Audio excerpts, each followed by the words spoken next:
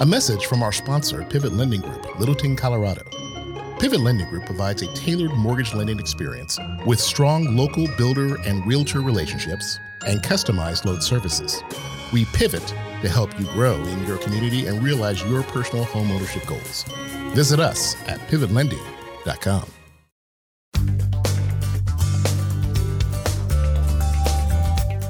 This is David Olson with Pivot Lending Group, and today we have the mortgage update with Mitch. Hi, David. How are you? Good to be here today. I am well. How are you? I'm doing well. I appreciate the time we're going to spend together and sharing some of the information about purchasing a rental property for a first-time investor. Looking forward to discussing that with you. Yeah, absolutely. I know you do a lot of them. So there's 4 things that we want to touch on in this episode of purchasing a rental investment property.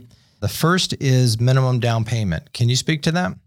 Certainly. And it's a great question because a lot of people who are looking to buy their first home think they need to have 20, 25, 30, sometimes even 50% of the purchase price as cash available for down payment. However, Fannie Mae, which is where most of the investment purchase loans go to, only require a 15% down payment as the minimum required down payment. However, that does incorporate having to pay mortgage insurance.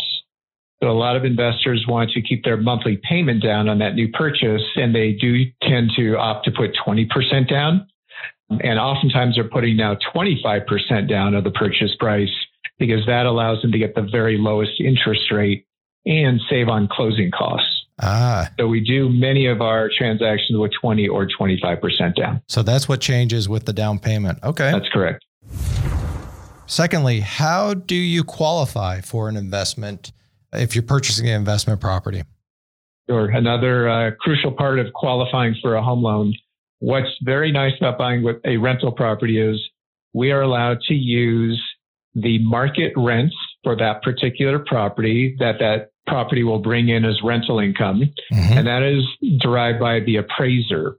When an appraiser goes out to establish the purchase price or the valuation of the home, they will also establish what the current rental market is for that specific type of home in the area. Mm-hmm.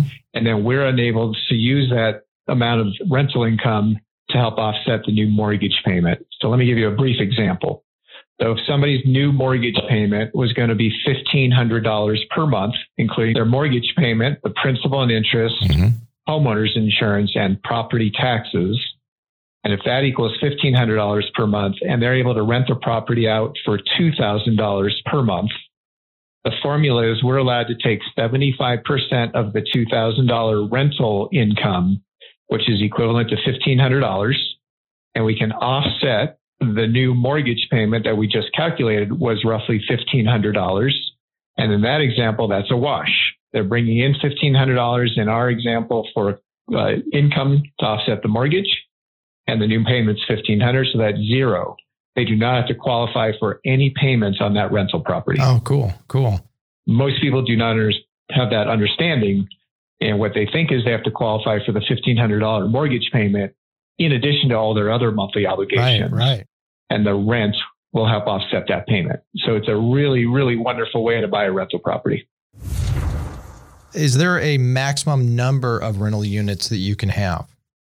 That's a great question. So the answer is yes.